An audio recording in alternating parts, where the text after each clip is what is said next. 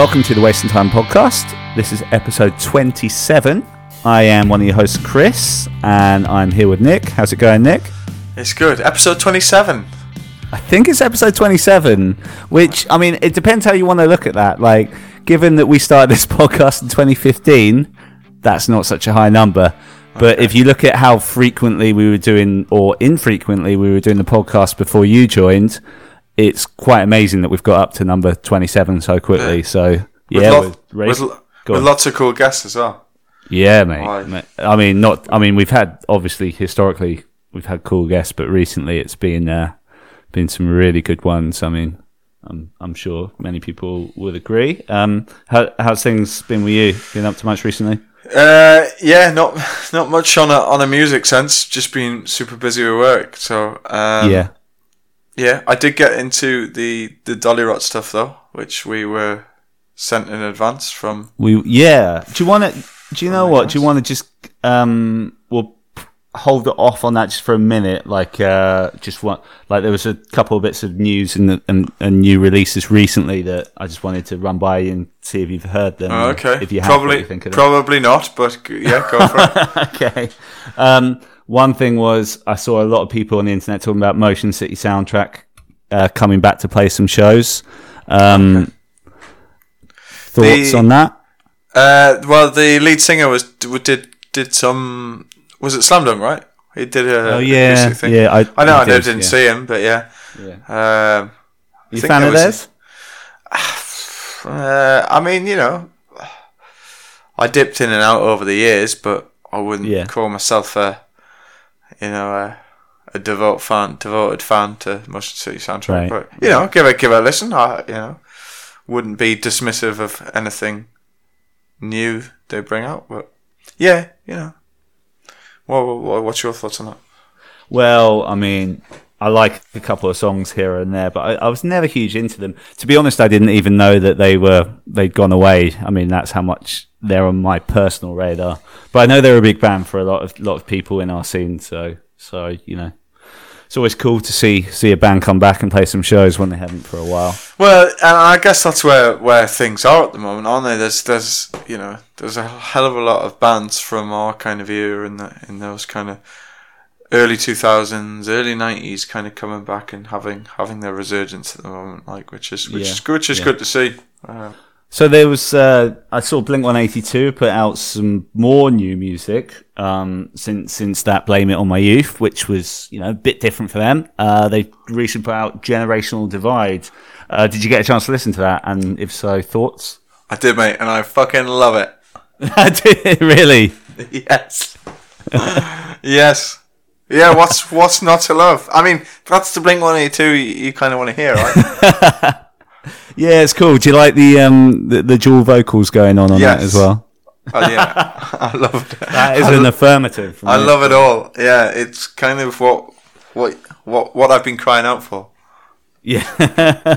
So yeah. So does that get you a bit more excited for the new album then? I think so. Yeah. It's definitely spurred something on. So, yeah, we'll see what they've got to give, I guess. Yeah, cool. Another thing that came out this week was Sleeping with Sirens have a new album coming out in September. They've released a single. Do you get a chance to listen to that? No, I'll put my hands up here. They're not. It's not something I ever would listen to, but I know we've got some. I don't know. Did we say it or not? Yeah, we've announced it on social media, so it's no secret. So I know we've got him on, and I know that probably we're both guilty of not really listening to much, but I know you've been listening to a bit of Sleeping Sirens since finding out. Yeah. We've got Kellen on, and you've actually got on board with some of that stuff, right? Yeah, man. This new single as well. It's the right balance of like post-hardcore, super heavy with a nice poppy hook on the chorus.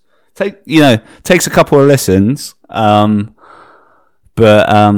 it's well worth it. I've as I put out on our social media, I've had it on repeat this week, and the production's great. Previous guest of ours, Zach Savini, worked on that, and yeah, I think it gets me really excited for the album. I see Benji Madden's on one of the songs. So, okay, cool. Yeah, 2 thumbs up from me for sure. Speaking of Zach Savini, I have been listening to. Do you remember he was talking about that artist Poppy that he works with? Oh right, yeah. I've been listening to some of her stuff, and she's put out a single called Choke recently, but a couple of weeks ago she put out one with that heavy band Fever 333. And yeah, it's called Scary Mask. Check it out like after this podcast, and we can talk about it on the next one because it's I quite like it. It's crazy. It's you just have to hear it to it's hard for me to convey how ridiculous it is. But I'm quite ridiculous. Like, you're not filling me with positive. Yeah. Ridiculous isn't always a bad thing. But you'll know what I mean when you listen to it. All right. Okay. But yeah, I mean, there was another thing I wanted to mention. I noticed this today. Jack Barakat from All Time Low's got some new like pop project, like him and some other guy. Right. And I checked out the song. So they're called Who Hurt You. Song is called Wish We Never Met, and I think it's a really good pop song. So I'd recommend checking that out as well. Okay, in between this. Be curious to hear your thoughts on that. But yeah, you mentioned Dolly Rots earlier, so we're hoping to talk to them later in the summer, and their press team kindly sent us an advance of their album that's out next month. Firstly, were you a fan of this band before? Had you listened to them much at all? What was your not really. No, I mean the odd song here and there. I knew of them. I heard a couple of bits and pieces. Knew they were kind of starting to kind of break onto the scene a little bit, but not really giving them the time of day. Okay. So yeah, I listened to the record in full, and it's a lot poppier than what I was expecting, to be honest with you. It is very poppy. It's incredibly poppy, but I think they've got some really, really strong songs on there. My issue with it is it's what, like 15, 16 tracks long, and I feel like they could have just condensed it down to like 9 or 10 and had a really strong record start to finish, rather than this kind of really long. Well, a long record where where some tracks aren't quite as on point. So, but very listenable. There's 2 or 3 that really stood out for me. Yeah, I enjoyed. My favourite one was that song. What's it called? Cat's Meow. Like. It's a very straightforward pop punk song, like with a riff you feel you've heard before, but it's so catchy. And like that was the one that just went.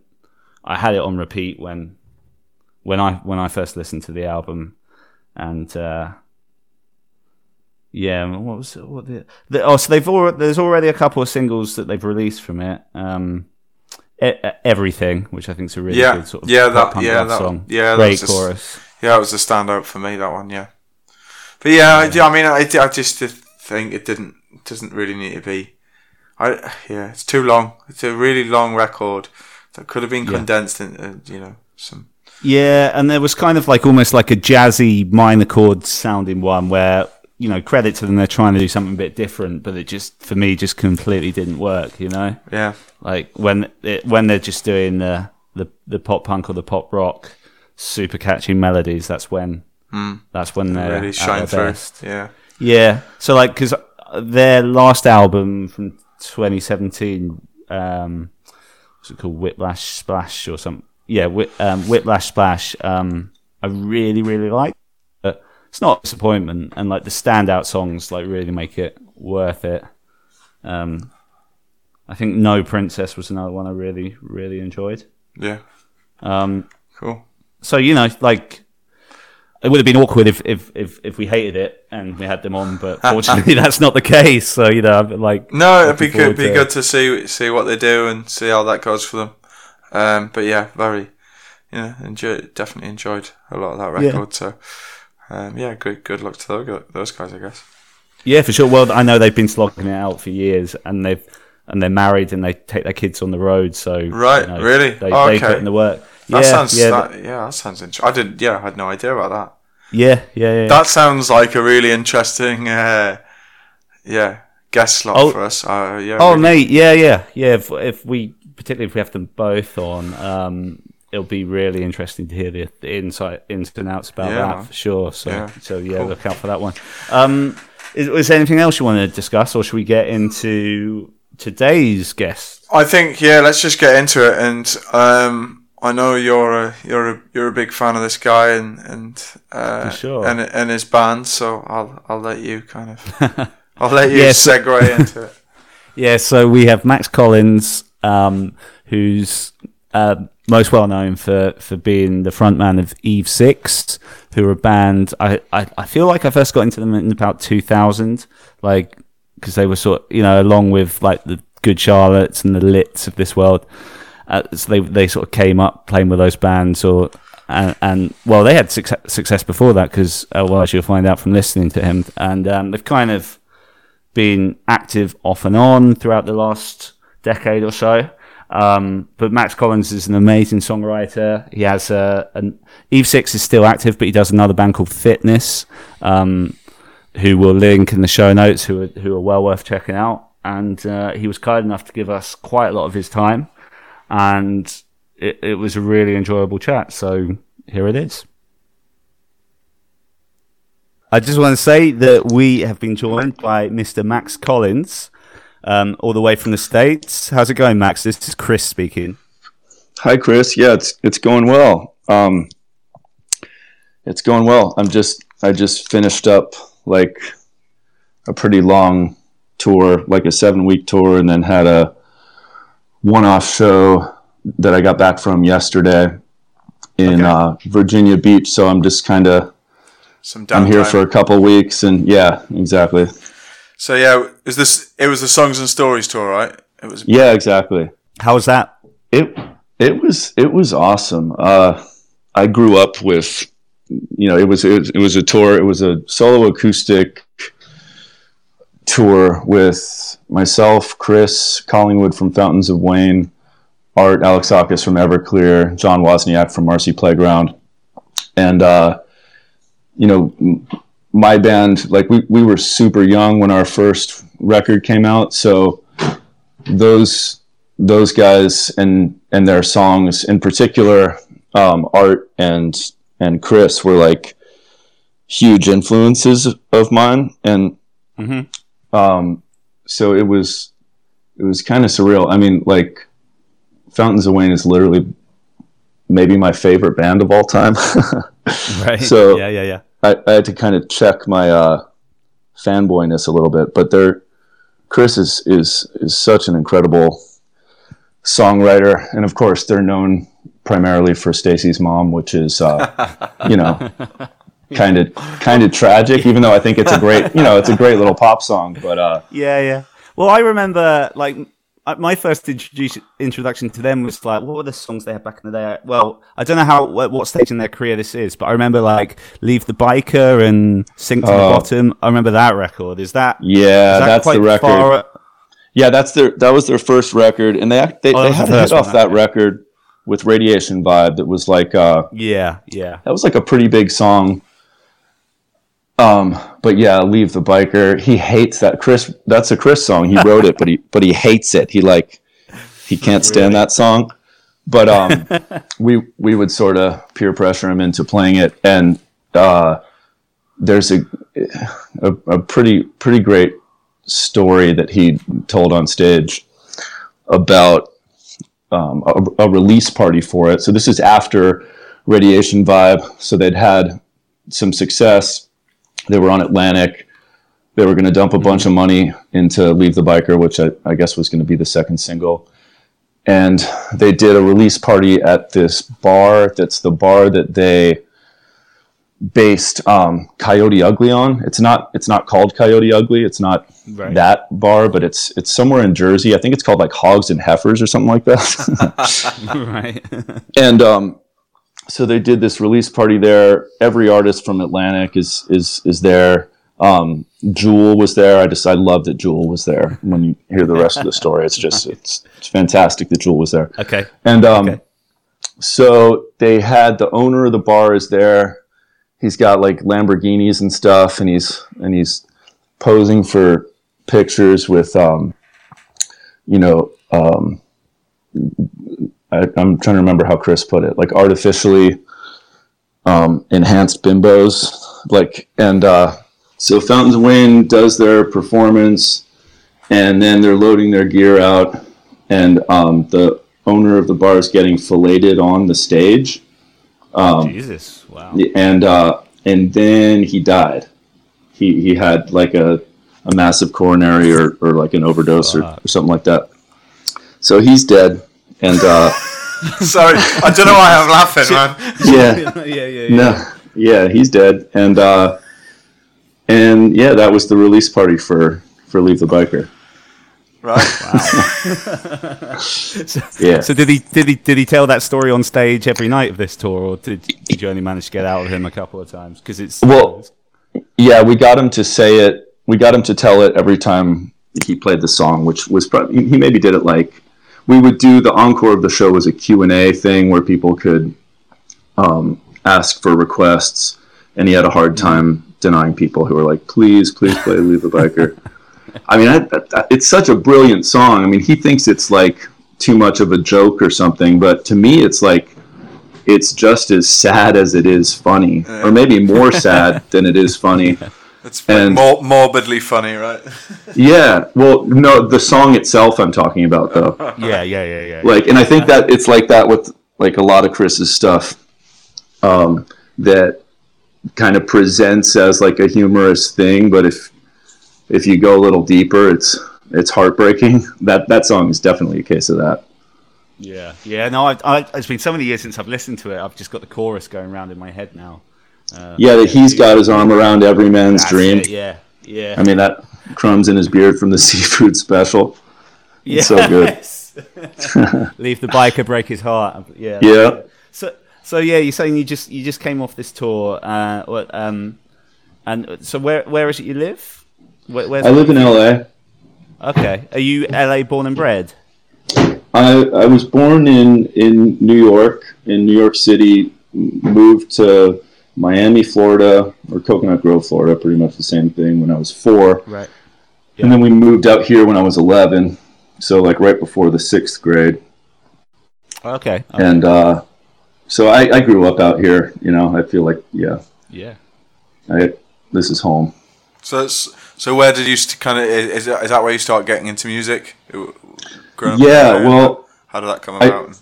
I started getting, when I was like, I don't know, maybe 8 or 9, I still remember it so vividly. I was in my dad's Pontiac Parisienne station wagon, and which would become my first car, and years later, but Running Down a Dream by Tom Petty came on the radio, and I just remember feeling like, what is this magic? Like, you know, as a kid, I was just like, I was transported, and that began an obsession for me that never really abated. Like, it's all my allowance money or whatever I could, pittance I could scrape together from like chores or whatever, I would like save up for records, and cassettes. Yeah. And yes, go on. Yeah, so my first, that I was obsessed with that record. I was obsessed with the B-52s record with Rome on it. Right. And then I was obsessed with a lot of just awful shit too, like Skid Row's first record. But that began my obsession for music, I guess, as like a fan, and just I had this curiosity about it. And then it wasn't until I was, I guess, 13 that I got a bass guitar from like a family friend who was getting rid of it or something. that's when I started to play. So my like attendant obsession was skateboarding. And then when I picked up the bass and started doing that, that's when all my time went to that. I would just, not that I became like a great bass player, but it was like a way to, you know.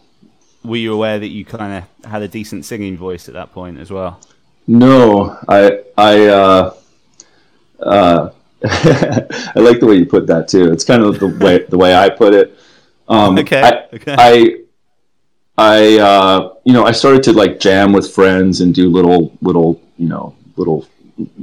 pretend bands and stuff. And I remember the guy who was like the singer of our little band in, I guess it would have been like freshman year of high school. Yeah. He was like doing something, and I suggested he sing it a little bit differently, and I heard myself kind of sing the suggestion. I was like, oh, I kind of just did what was in my head, huh? And then I started to kind of sing along to records, and wrote my first song. I think I was probably like 16 years old, and it was called Mildred, and it was about a girl who was overweight, and she was trying to like conform, and she's trying to, she's taking Dexatrim and trying to fit in, and then she has this epiphany, like, fuck it, like it was actually kind of ahead of its time. Okay. And it was a terrible song, but it was a song.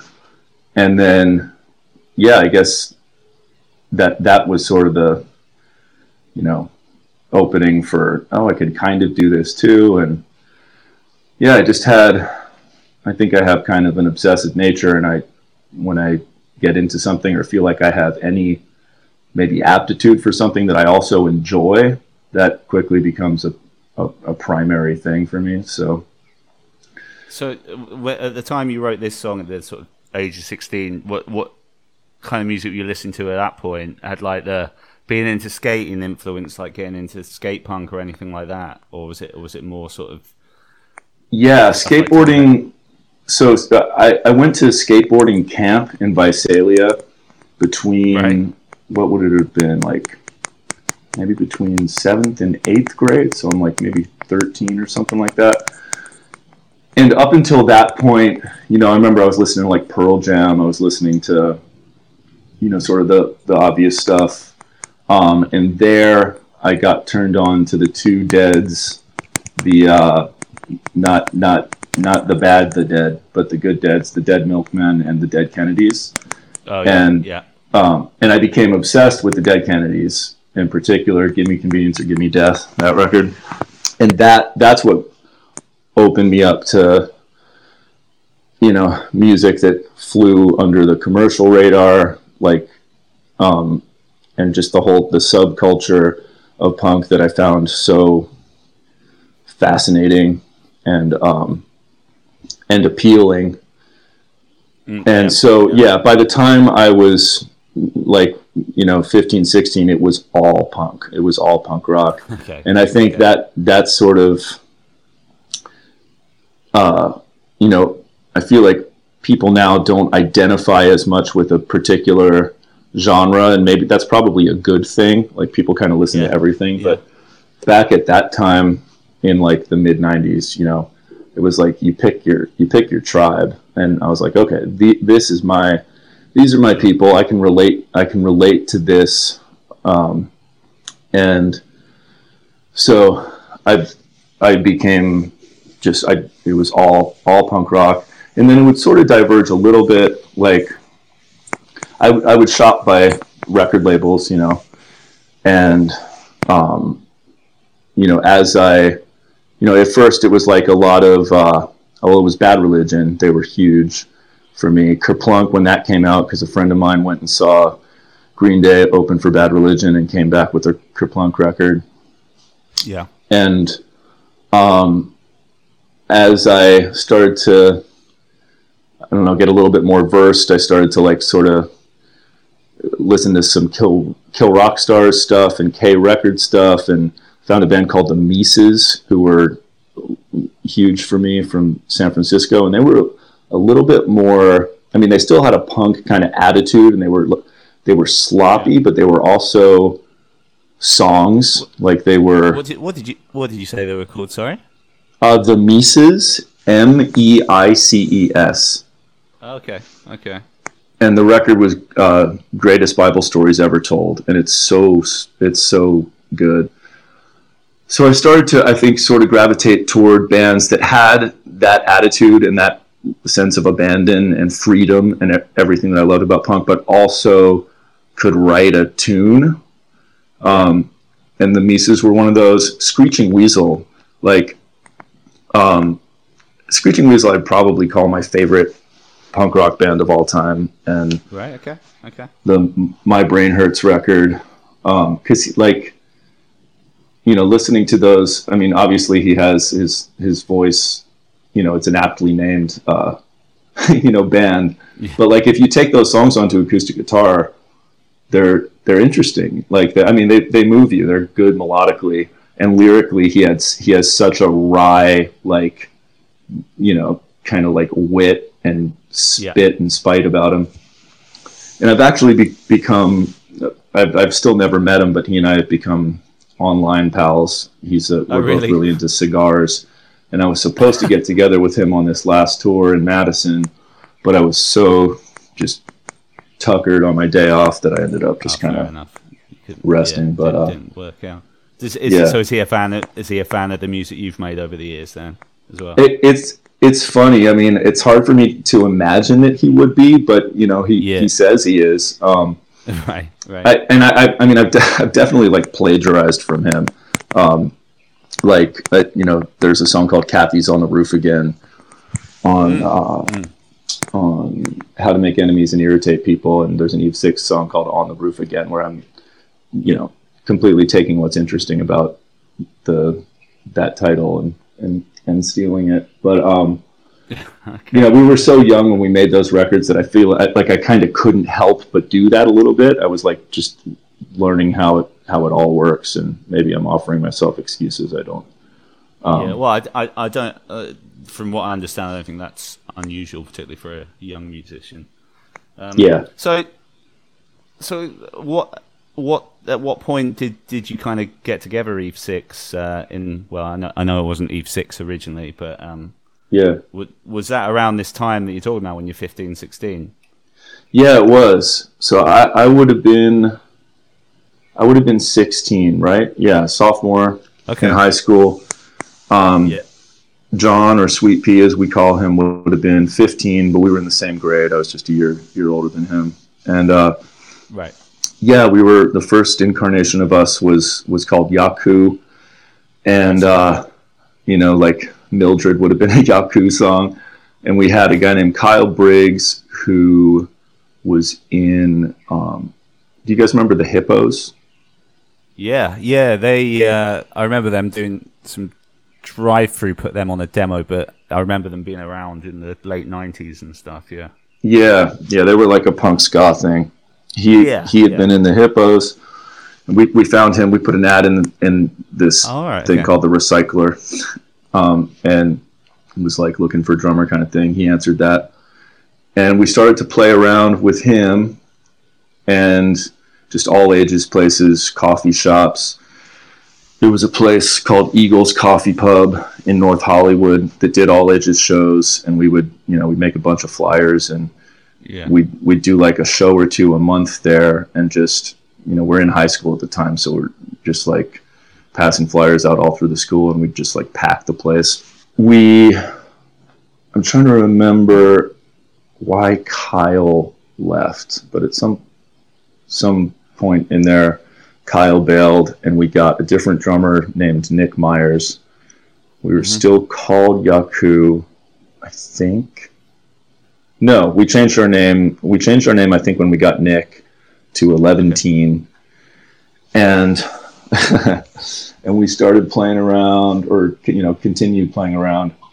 We did a show at a place called the Natural Fudge Company, which I know it was an all-ages venue in Hollywood. I don't remember where in Hollywood it was, and it definitely doesn't exist anymore. But we did a show there, and there was someone from a label called Dr. Dream out of Orange County that was like the label where kind of like all the guys from like Steve Soda from the Adolescents new band was on Dr. Dream. Joe Wood from TSOL's new band was on Dr. Dream. They had a band called the Grabbers who were fucking awesome, actually. And this woman was like, you know, you guys are good. You should come check out the label and meet people. So we did. We ended up signing a deal with them and starting to make a record that Steve Soto of the Adolescents was producing, and like actually started tracking drums. And while we were doing those sessions, the label had coordinated a radio interview performance thing with this show called Radio Asylum, run by a woman named Jennifer Harold. She came to the Dr. Dream studios where we were tracking. We did a little interview with her in a live performance, and she kind of just dug us and sent the live recording to Brian Malouf at RCA, who she'd known. And he and God, what's the other guy's name? Bruce Floor flew out to see a showcase, and I remember us just being so bad. Like, I remember Nick was dropping his sticks, and we were just a mess. Was this like in a rehearsal room or something? Yeah, exactly. It was in a rehearsal room in North Hollywood. Yeah. And but I remember I was like, oh, this is kind of a big deal. Like, these guys are coming out to see us play. I remember being nervous. I remember they were like 45 minutes late, and I was like, oh fuck, they're not going to come. Then they came, we played. I thought we sucked, but they saw something, and they ended up offering us a deal. So we were, I guess by this point, we're juniors in high school, and we end up signing a deal with RCA. It was.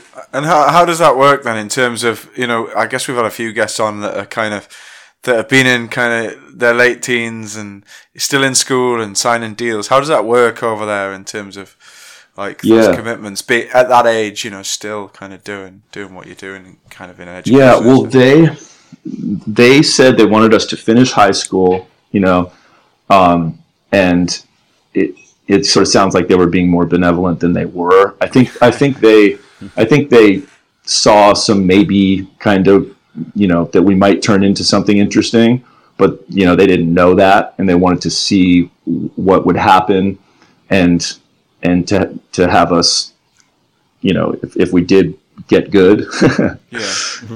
So, I mean, it was a record deal. It wasn't a production deal, but in practice it was. They almost just wanted to kind of commit you to the label whilst you know, kind of you were growing and developing and getting through school. Exactly. Cool. So that's what we did. So our lives didn't change. I mean, I guess that, you know, we got like an advance that, you know, I think was pretty modest. Probably wouldn't be modest now, but for the time it was. So we had like these monthly stipends. We would get checks every month, and we could use the deal as like work. What was it, like work credit or work permit? So we got to leave school early because we had a record deal. That was pretty tight. And we just kept playing around and writing and rehearsing every day. And at some point there, I think, we're seniors in high school now. Nick Myers, our drummer, starts to sort of get cold feet about like doing a band full time, and I think maybe feeling like, you know, he was a little bit of an odd fit for us. He was a couple grades older than we were. He had already graduated. He wasn't into punk at all. I mean, he would kind of play along, but his bedroom was lined with like Rush album covers, and you know, he was like a drummer's drummer and wanted to like, you know, kind of, you know, wank off. You want to play rock music and and we were like, no, just play fast and simple, and he was like, kind of resented that. But So he left the band, and we started to audition a couple people, and we auditioned this guy Rocco, who was in a band called 1000 Mona Lisas, and another guy who'd been in another punk band, and they were good, but they were, you know, Sweet Pea and I were 16 and 17 at the time, and these guys were like in their late 20s or something, and to us that was right, okay. You know, yeah, super old. So to you at that time. Yeah, Jennifer Harold, who was now managing us, the Radio Asylum woman who'd hooked us up with Brian Maloof, was now our manager. She knew Don Was and knew that his kid played drums.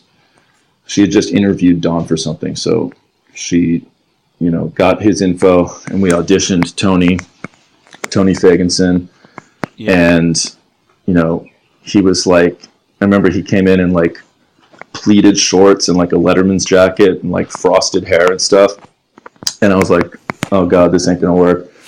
And then he played, and he was really good, and I was like, oh, we can change him.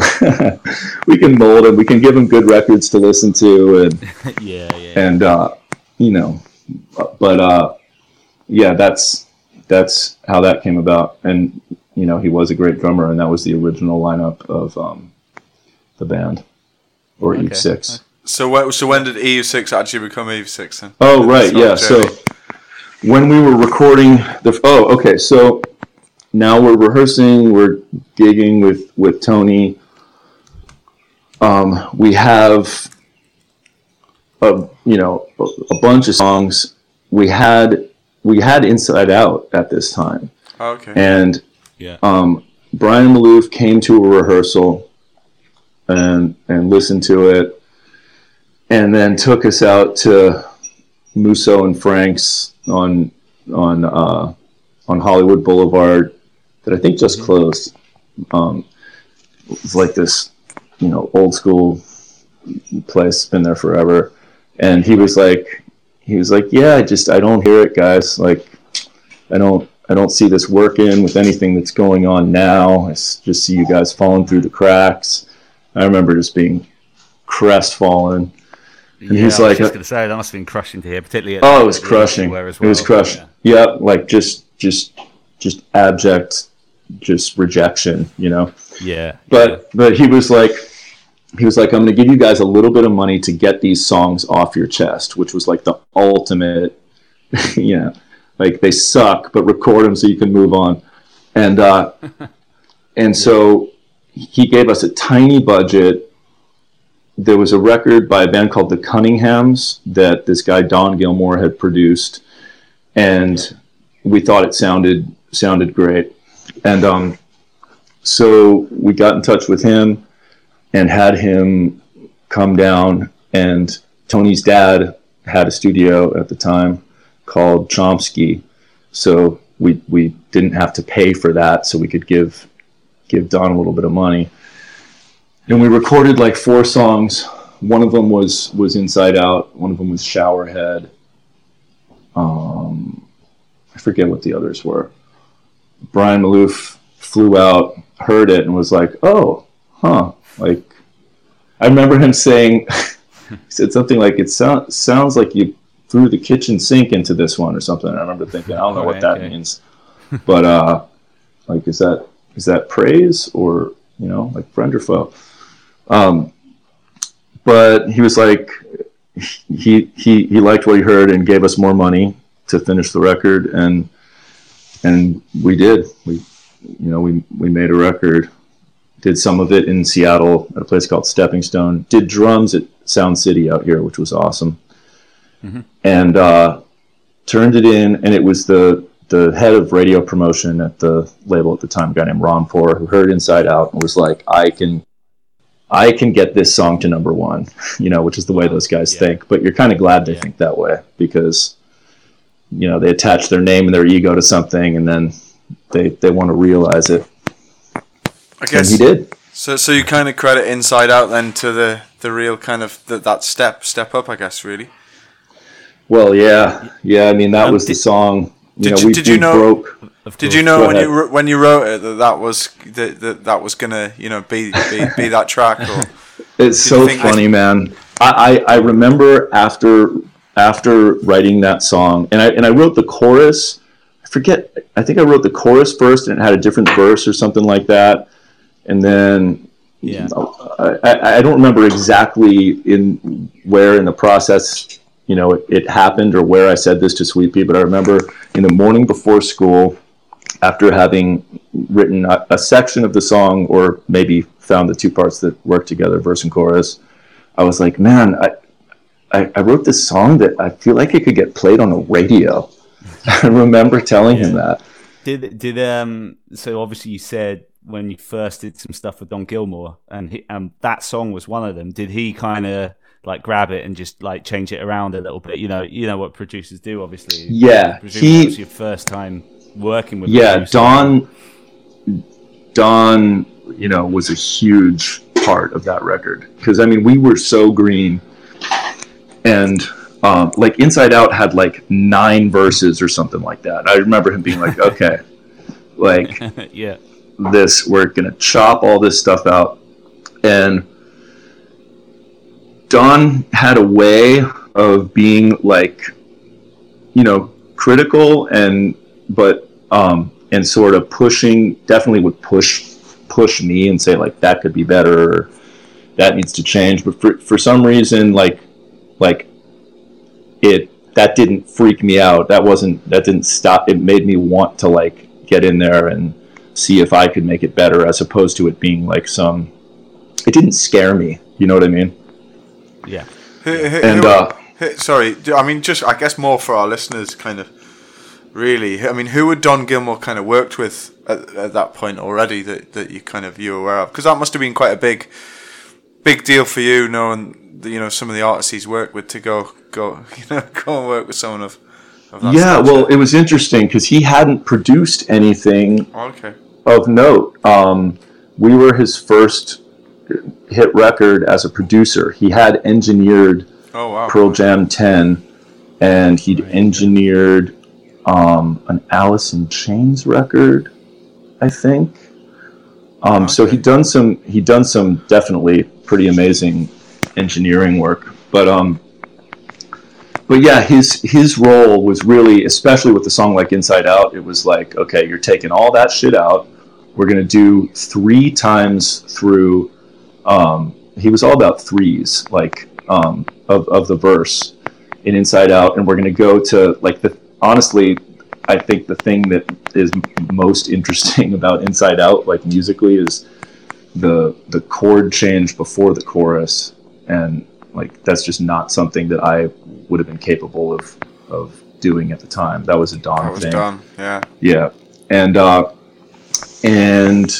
so it was trimming all the fat. That chord change was definitely Don. The arrangement starting with the guitar and the vocal, that's sort of the way we had it. But there wasn't a bridge or an outro in the song, and so I think we did have the chords. I think the chords were the same. I don't totally remember, but I remember we recorded the song and we had, the outro where I'm singing the chorus over new chords, and then there was that palm muted section with no bridge. And he was like, "Okay, go write. There needs to be a lyric in this part. Go write a lyric for it." Okay. And I did. And yeah, that's sort of the way that one happened. But I guess you were pretty important to the start of his kind of production, work as a producer then, really. And we were his first hit record. Some pretty big things after that as well, right? Yeah, he did. He went on to do the big Linkin Park record. I think he did 2 Linkin Park records. Yeah. And those were, after that, it was just like, he was just the biggest producer of the time. Everyone wanted a piece of him. Yeah. Yeah. So you wrapped up that record with Don then, and was it pretty much straight on the road? Were you out on tour straight after that, or? Yeah, so we went into the studio like the summer after we graduated high school, so maybe like August or something like that. Yeah. And you all graduated successfully. That's a good. Oh man, my mom actually had to like implore my guidance counselor to pass me. I mean, I had up until the record deal done okay in school, and then I just, I had all the arrogance of a 17-year-old first off, and then a 17-year-old with a record deal. I was like, oh, fuck this shit. 17-year-old punk rocker with a record deal. Yeah. So I just kind of stopped going to school, but they did pass me. I mean, I got a dismal grade point average, but they passed me. Tony had already graduated. He was going to USC at the time. He would drop out shortly after we started touring. So I guess from there, you're raring to go on the road, right? You're raring to go on tour. Yeah. I think it was in the spring that we started touring, and who was the first tour in a van? It was just us, I think. Okay. Yeah, we were just going around, and the song was starting to climb the chart on the radio, but it was like a really slow climb. But at the time, there wasn't like big guitar rock on alternative radio. It was really skewed like Lilith Fair, Sarah McLachlan type stuff. Like that was kind of the sound of alternative radio at the time. That, and then there was like, some like, some DJ stuff. It was like sort of more electronic, and we had this kind of, unabashed like rock song thing. And so it was just, I think, kind of a hard sell, but it climbed, slowly but surely climbed the chart, and we just toured. I think we probably did like 4-6 months or something like that in the van, and then the song started to crack, and right. It was like, oh, guys, like this is a hit song, like it's like working. We started, and then we got the tour, Third Eye Blind tour, the Bonfire tour. So yeah, just after they released their first album as well, was it? Yeah, well, so I'm trying to remember when I remember that their record came out in what, like, was it like 96 or 97? 97, I think. 97. 97, yeah. Self-titled, yeah. Yeah, so they were an arena band at this point. I mean, they had like 5 hits off that record, and we were fans of the record too. So it was like we were like, yeah, hell yes. So a dream come true. Yeah. Oh, sorry. No, yeah, we ended up doing like 6 months with them, because we did one like 3-month tour, and then it went straight into the MTV Campus Invasion tour, which was also our 2 bands. So we were out with them for a long time. Oh, okay. So did you get on with them well? Interesting reaction. Yeah, no, I mean, he's a strange bird, but yeah, I mean, yeah. I always found him kind of entertaining, like, but there was no connection really, but it's also sort of like, how could there be? Like, I mean, he was like 34, I think. Was he that old by then already? Yeah, he was 34 when that record broke. So, wow. And we're like 18 and 19. So, we were kids, and no, they were definitely, I mean, they were good to us, and I mean, it was a huge opportunity for us. It just wasn't like we were bros or anything. Yeah, sure. You just took it for what it was. So, yeah, no, I was just curious about that, because he definitely seems like, well, how you describe him, I just wondered if he was back in those days, but it sounds like that's always kind of been his vibe, I guess. Yeah, and there is like an aspect to that kind of thing. Like, I don't know how much of it is real or how much of it is Sure. affected, Yeah. but it is fun to watch, not to like equate him to like a Gallagher or something, but he had a little bit of that thing going on.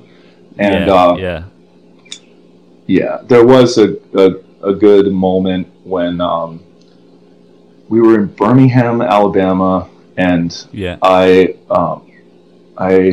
had gotten really drunk, and I think it was Halloween or close to Halloween, and there was a huge thing of candy on the front desk of the hotel we were staying at, and I just kind of picked it up and started walking away with it to my room, and they're like, sir, you can't take that candy, please bring it back. And I said, I can do whatever I want, I'm Stephen Jenkins from Third Eye Blind. Yeah. And so they called his room and woke him up, called his tour manager. And then the next day we do our show. I walk off stage like right after getting back into our dressing room. A big, burly, good old boy, cop walks into the dressing room, and he's like, Max Collins? I said, yeah. He's like, you're under arrest for blah, blah, blah, blah, blah. Stealing candy.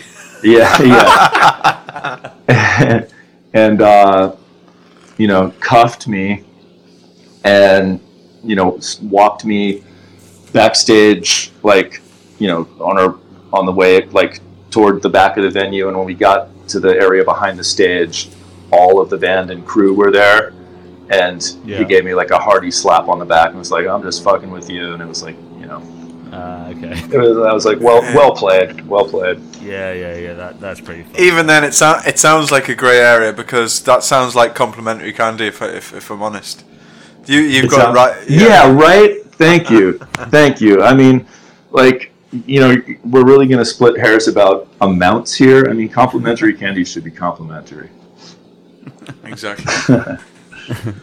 So what other big tours did you do in this period, sort of in the years after this first album in the late 90s? Was there any others that stood out apart from these big Third Eye Blind ones? Right. Oh yeah, the Somersault Festival is a Canadian festival that Our Lady Peace put on.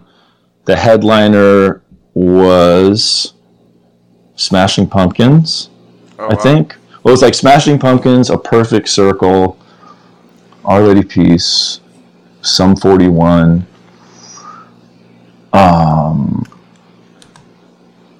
Who else? But yeah, those were the big ones. That was probably the biggest tour. It was basically a festival tour, like a few weeks long. What was that experience like? It was really fun. Yeah, I remember that being a good time. And then the funniest one we did was Bon Jovi. That would have for the second record store. We got offered that. How did you end up getting offered that? Where was the who's making that happen?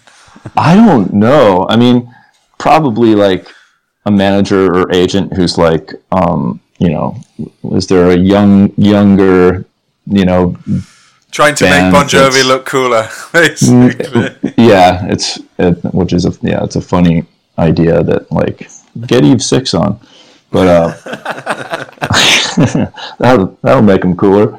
But we did that, and that was just sort of.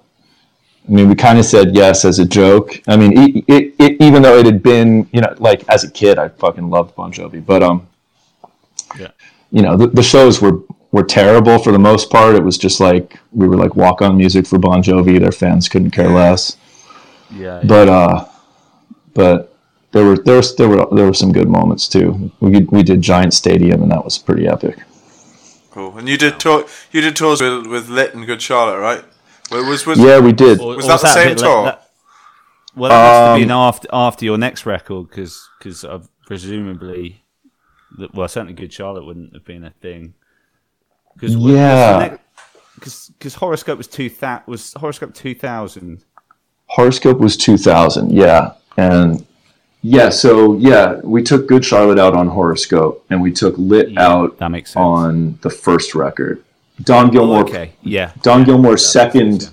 The record he produced after us was the Lit record, A Place in the Sun. Oh, okay. and then he also produced that first Good Charlotte record. So that was all like in the family, which both blew up pretty big, right? Yeah, definitely. Yeah.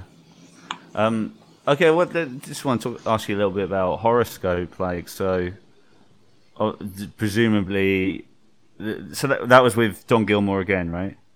Yes. Is that right? And did you have more? Like, there was more funding going into that one, and yeah.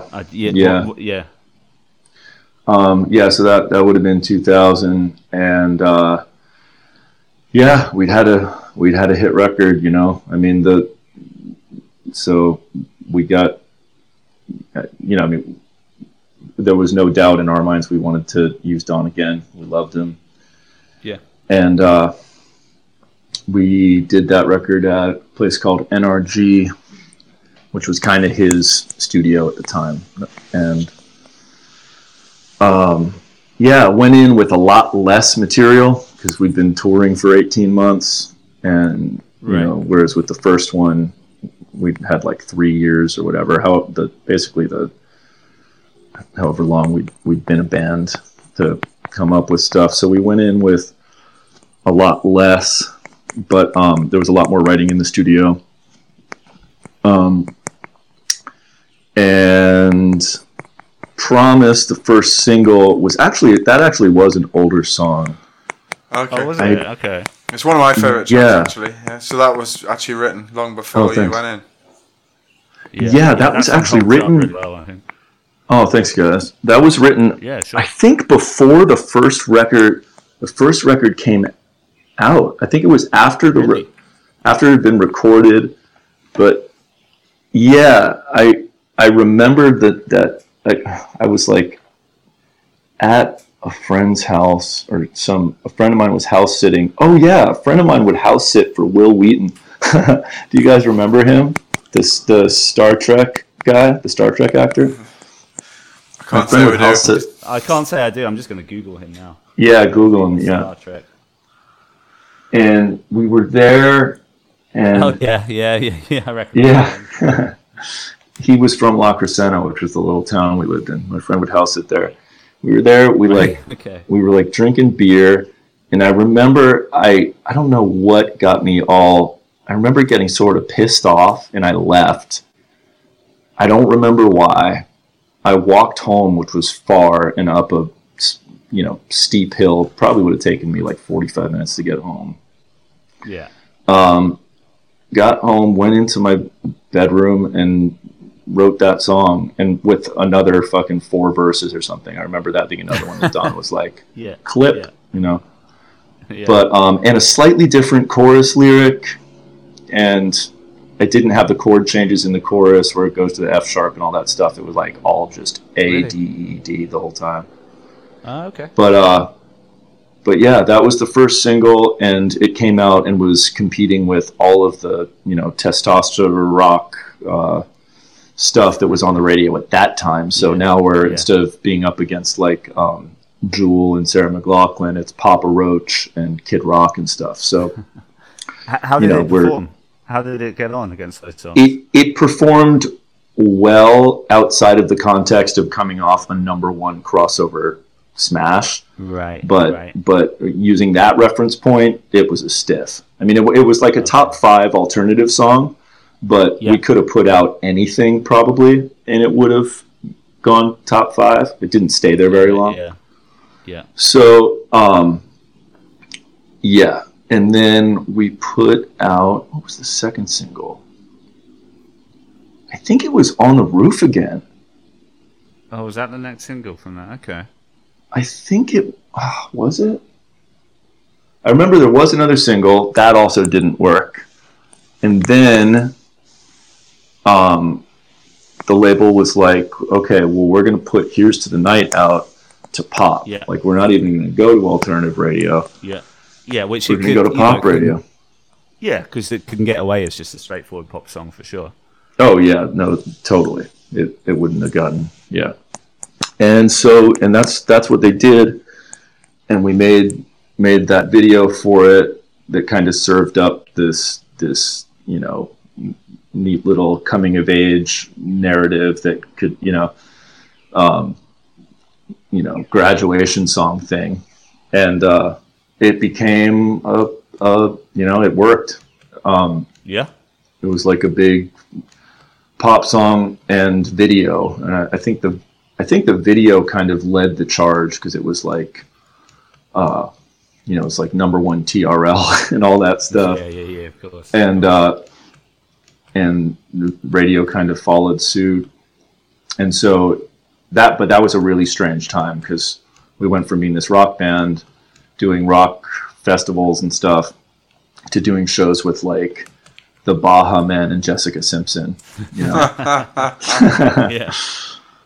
So when you were making that album, were you kind of, because obviously a song like "Here's to the Night" is can be taken as a straight up pop song.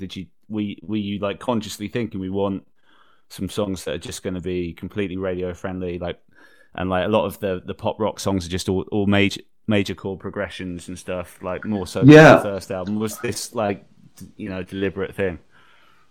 I think I was probably moved by Third Eye Blind a little bit, just being so, we were out with them for like half a year, and and I was 18, 19 years old, and like, so just what I was around got in. And I remember I wrote the melodies and chords to that song in Little Rock while on that tour, with just like noise, like just gibberish, lyric. Actually, I remember what they were. It was all in the same wide comfort stare. Means nothing, but that was to the melody of "Here's to the Nights We Felt Alive." All in the same wide comfort, and wrote the lyrics later. And yeah, the production on that record was just all Don. I mean, I didn't. Yeah. No, it's funny. Like it started so early for us that it sort of started, like our career started before I had a comprehension of sounds and how you make a record sound a certain way, any of that stuff. I almost didn't care, which sounds crazy, but in hindsight, like if I made those records today, they'd sound nothing like. Well, I mean, the songs would be different too, but I suppose you were doing what was just coming naturally to you, yeah. And that's where it all starts essentially, and it's the likes of Don who actually refine that and kind of send you in different directions and kind of pull things in. Exactly. And that's their job, right? That's what they're there to do. Yeah, exactly. And he did a good job of it, of taking our very unrefined kind of thing and making it palatable. I mean, even to this day, there's a couple of songs on that album, like where the bridge middle eight are like some of my favorite bridges / middle eights in sort of pop rock music, like particularly the song Nocturnal. You know that track? Just when that riff comes in off the second chorus. I to this day. Honestly, I'd have to listen to it again. I don't even remember what that. I do remember that song was with 11teen. We had a song of the same name. Oh yeah. And I think there were parts of that song that were kind of re-upped for. But yeah, that's funny. I'd have to listen to it again. Yeah, go back and have a listen when you get a moment. Yeah. Sure. So you've done a ton of touring over the years, but you didn't actually get over to the UK, right? Not that we're aware of, but yeah, go on. Yeah, we did once or twice. Yeah, there was a convergence of sort of factors that kept us, I mean, unfortunately, and in hindsight, foolishly, from doing more overseas. Part of it was we just had this huge success here, and we felt like we should be playing here. Yeah. And the label was sort of disorganized over there. Okay.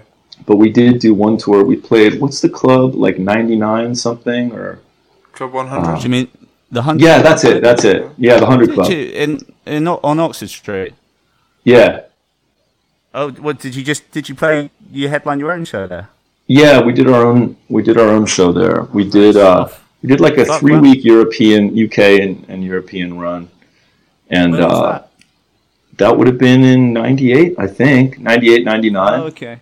Yeah, like, I mean, I came to you guys when I turned 18 in the year 2000. That was like the time I heard you, so it makes sense. So was there much going on? I mean, you say that Labour are a bit disorganised internationally for you. Was that a bit disappointing in terms of a tour for you, or was there? Yeah, it was a little bit. I mean, it was. No one really knew about you over here. No one knew about us. Yeah, we're playing to like not many people. Actually, I remember the 100 Club show being pretty good, but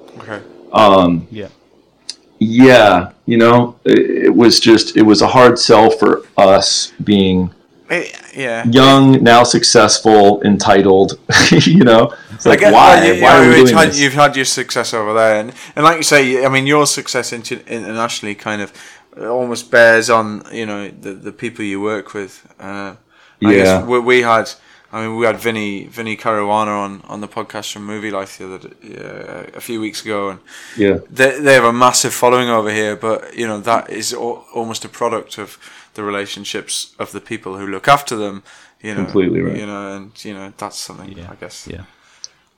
Yeah, and then we had another tour booked in Europe, and this was toward the end of, we'd been out for like 17, 18 months, toward the end of the first record, and I was at this point really drinking a lot and really kind of suffering some mental issues that, and I kind of just collapsed over. I was just like, I can't do this, and we ended up canceling like a 3-week or month-long tour, which I think really kind of sealed our fate. Came home, took a little bit of time off. Do I have this right? I'm trying to remember. It's hard to remember. I think we had like another month in the States, and I got a call from my manager, and he was like, you're drinking way too much, and here's the deal, like you either finish this tour without drinking, or you're coming home. which was kind of incredible. I mean, he passed away a few years ago. His name was Stu Sobel, and man, he Did you have a pretty close relationship? Did you have a pretty close relationship kind of before this? Yeah, I think there was he had kind of a paternal feeling for us a little bit, and just to say that. That's like was leaving a bunch of money for him on the table, and I didn't even like hesitate. I was like, well, fucking, I'm coming home, and there were a couple things where he really kind of saved our, or did the right thing rather, when it would have been more advantageous to him to do something else. And another example of that was with selling our publishing. Like after we'd had, this huge hit song, and we're getting like these crazy offers for publishing deals, and he was like, don't do it, don't take it, like keep your publishing, you'll be glad you did. And he would have commissioned that. Right. So yeah, pretty remarkable for a manager, both of those calls. Cool. So yeah. So what happened from that point then? You took a bit of time off. Is that when your kind of hiatus kind of started, or did you just take some time and you were back at it for a little while? Yeah, I like saw a counselor, went to some meetings, had no desire to like stop drinking, so I didn't, and and we got back in, made Horoscope, did that tour, came home. Made It's All in Your Head, wrote It's All in Your Head, made it, which took us a while, but because that was like recorded the end of 03.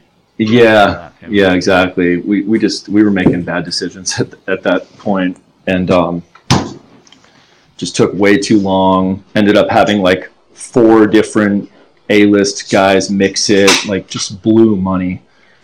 And then that's what, like, the record did. It sold like 250,000 copies, which for the time and the, what the previous 2 records had done was a failure. And the label, Clive Davis had moved in at RCA, and they just like ran the numbers like, oh, these guys spent X obscene amount of money on this record, and it only sold this, and we got dropped. And the hiatus came from there, was it?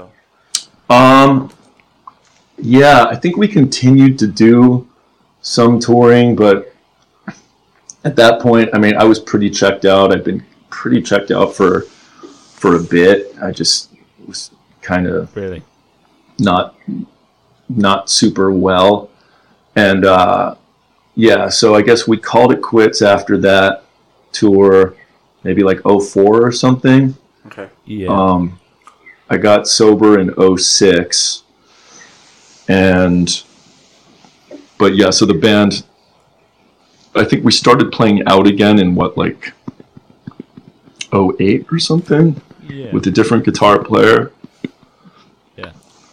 So what were you doing with yourself in those intervening years? Were you still like working in music on some level, or were you doing other stuff?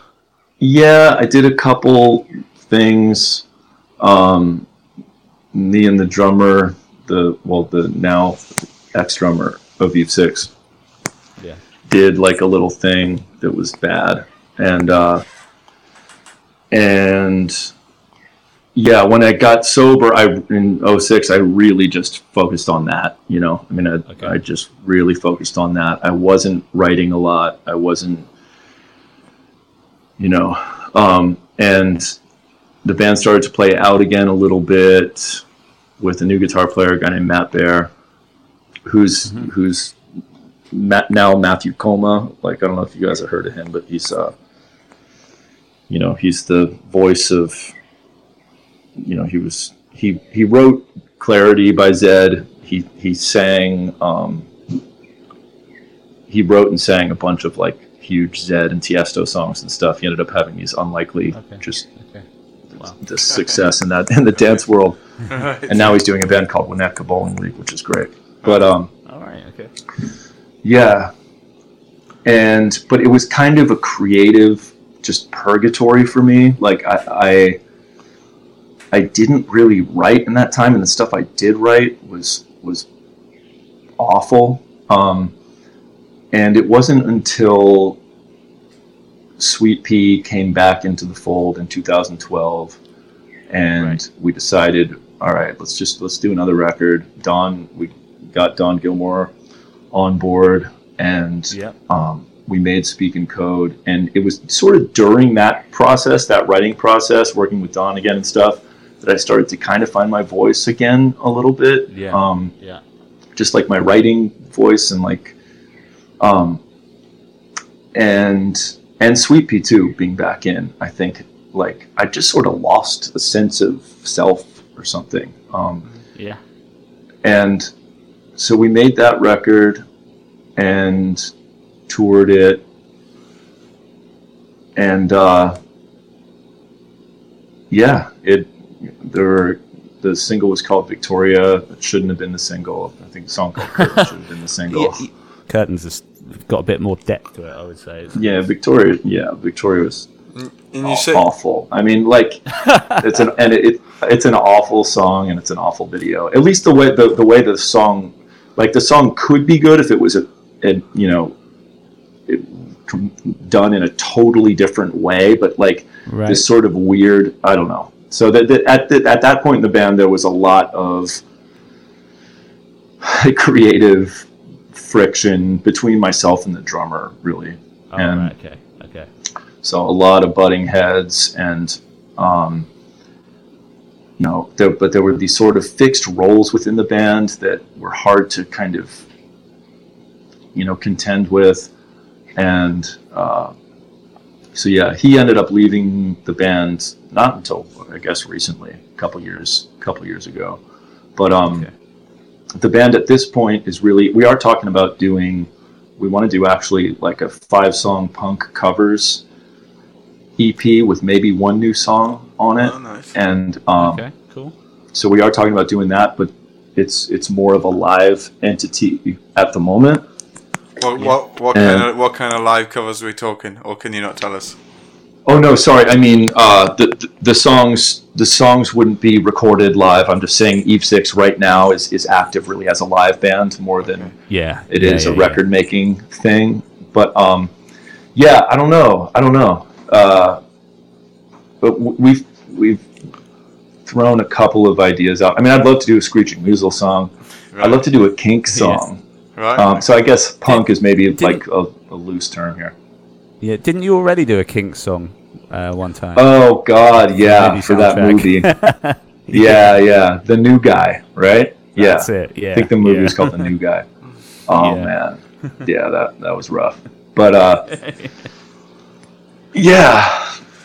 don't know. So I'm doing a new band called Fitness, and that's where my kind of energy is going creatively. It's with myself and Kenny. Yeah. Excuse me, Karkeet, who was in AWOL Nation until. Sorry, go ahead. Oh yeah, sorry. I was just gonna say, like, because I listened to the EP when you put it out, and then been listening to the full length more recently when I knew I was going to be talking to you. Because like, I really like the song. You put it on the full length as well. What's it called? It's like. Oh, Get Dead. No. What's another song that's on the EP that's on the full length? It's one that would definitely be a single if you were putting one out. I'm gonna get this up. Is it Matter of Time? Yes. Matter of Time, the guitar vocal song. Yeah, thanks. Yeah. Because I heard that on the EP, loved it, and then the record's really cool, man. It's really cool. Thank you. Yeah, we're just gonna say we have another one coming out in I think August. We're gonna be putting out a song. I forget what the date was, like July 27th or something. A song called Yellow Jackets that we're really pumped about. Mm-hmm. And I think we're gonna have what we were thinking it was just gonna be an EP, but we already have a ton of songs, so probably another full length. But that's been really fun. Nice, cool. So what kind of stuff were you doing on this Songs and Stories tour then? Was it kind of just a mixture of Eve Six? I guess, do you do kind of your own kind of acoustic solo stuff that you're writing as well? It was all Eve Six except for Matter of Time. I did Matter of Time too. Okay. Just because it lends itself so well to that. And and I came out and we did like 5 or 6 covers together. So each guy would pick a cover, and then all of the other guys would accompany. And my first cover choice was Ace of Base, All That She Wants, and which was we had some good banter around that. But I actually think that I love that song. It's so strange and good. It's not as good as The Sign, but that's just yeah. Well, we're just gonna have to agree to disagree. Yeah, man.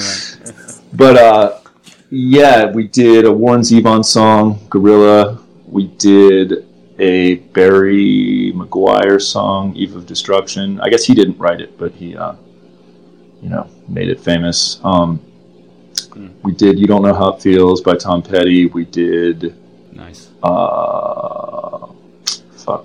REM song that I can't remember the title of now.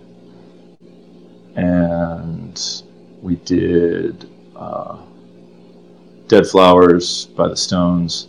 So that was really fun. And then I came up with Chris for Radiation Vibe.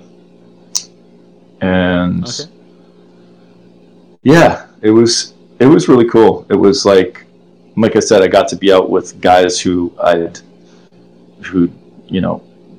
been fans of since I was a kid, and still am. So it was cool. So what else are you doing kind of outside of music these days? I obviously kind of been dipping in and out over the last few years. Is there anything else you into these days? well, just parenting. That's a big one. I have 2 little girls, nice. An almost 6-year-old and a 2.5-year-old. Oh, nice. And keep you pretty busy, right? Yeah, dude. Do you guys have kids? We don't, no.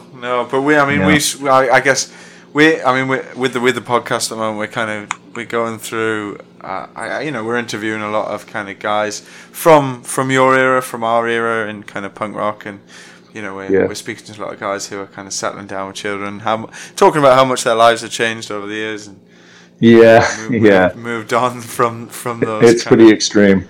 Yeah. The funny thing is when you go out on tour and it feels like relaxation. It's like, oh, I can sleep in, Yeah. But no, it's great. I mean, other than that, it's really, my life is, there's the Eve 6 compartment, the fitness compartment, the dad compartment, and that's pretty much it. That's a nice setup. I do like some writing, I'll do outside writing stuff when opportunities come along, and so I do some of that. But those are the main trifecta. Cool. So what would be your advice to your kids if they wanted to get into music when they grow up? Oh man, Art had a great answer to that question when it would come up in the Q&A. He'd be like, do something else unless you have to do this. And if you have to do this, don't give up. And I think that's pretty solid. I don't know. I don't think I definitely wouldn't discourage artistry of any kind. I would just tell them, for me, I think I could have used a mentor. In a sense, Don was that, but it was different. I could have used like a creative mentor, and someone to just remind me, to keep my sense of a sort of a true north, and someone who'd be what's important. I guess someone who'd been on your journey. Well, not your journey, but on a similar journey to you. Obviously, don't very much in the production world, but exactly right. Yeah.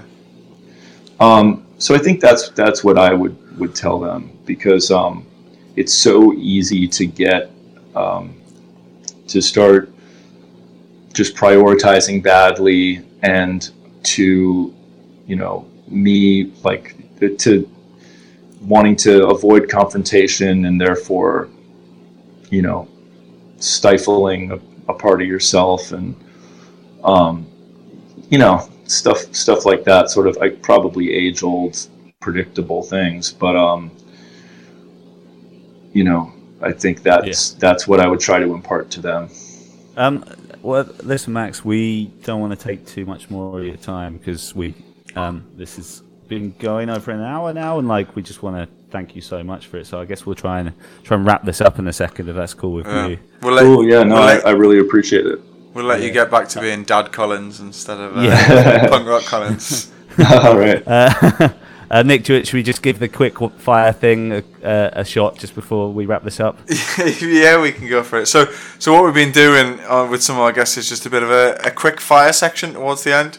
Just a couple of questions, answer as quickly as possible. We'll see how it goes. Yeah, cool. We'll cut it out. We'll cut it out if it doesn't work. But all right, Nick, cool. Max, if you're game, Nick, I'll let you start this one. Bear in mind, Chris made this whole complete list, so it's got nothing to do. Okay, so the first question is acoustic or electric? Electric. Solo or band? Band. We got East Coast or West Coast? I think we know the answer. West Coast. Come on, West Coast. Lit or Good Charlotte? Ooh, damn! You guys are good. You good.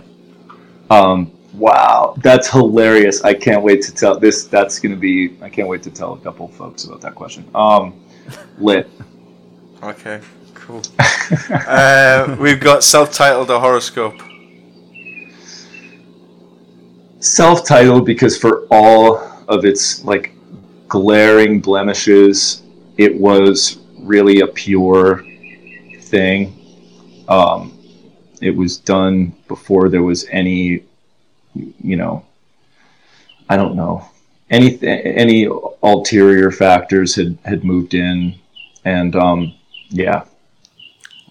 Okay. Yeah. It's a lovely answer, but it's not very quick fire. Oh, right, quick fire shit. Yeah. It's good answer. It's good answer. Favorite movie?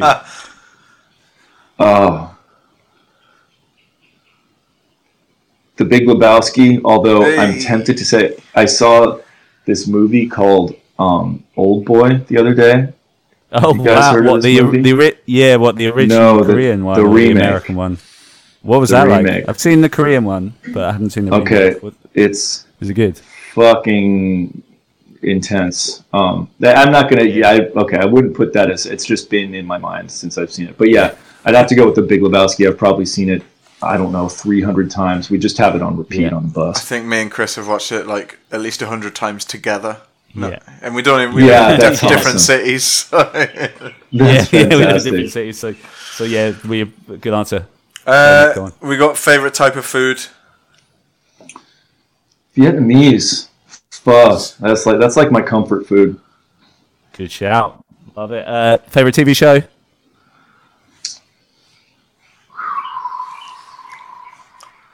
The Wire. Nice. Yeah, like that. And Chris has left the toughest one to last. Well, maybe it's not so tough. It's Eve 6 or fitness.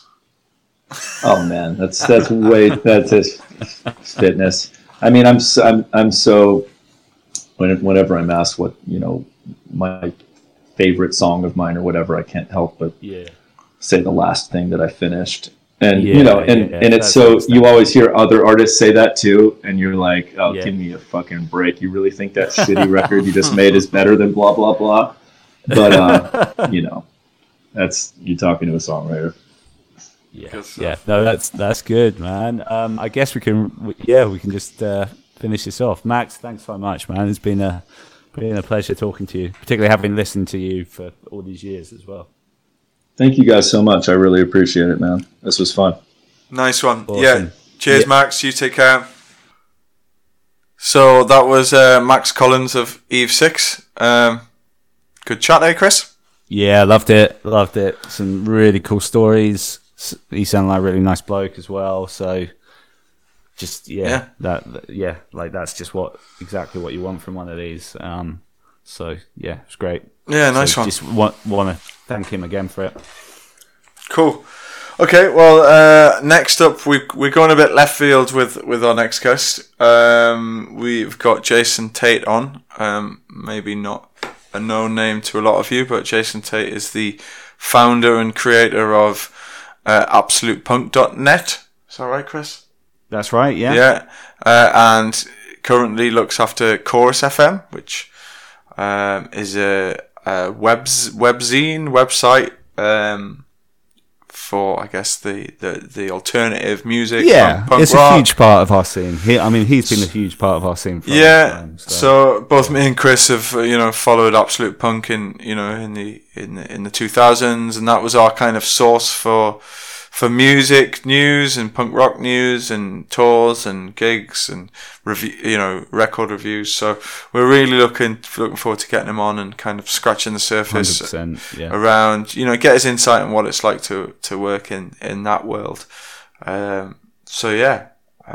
guess we will get into that next time. But in the meantime, give us a follow, a like, subscribe. Across all our platforms, Facebook, Twitter, Instagram. Make sure you're following the podcasts on our streaming platforms, on Spotify, on Podbean, on iTunes. Thanks again for listening, and we'll speak to you soon. Thanks, everyone. Bye-bye.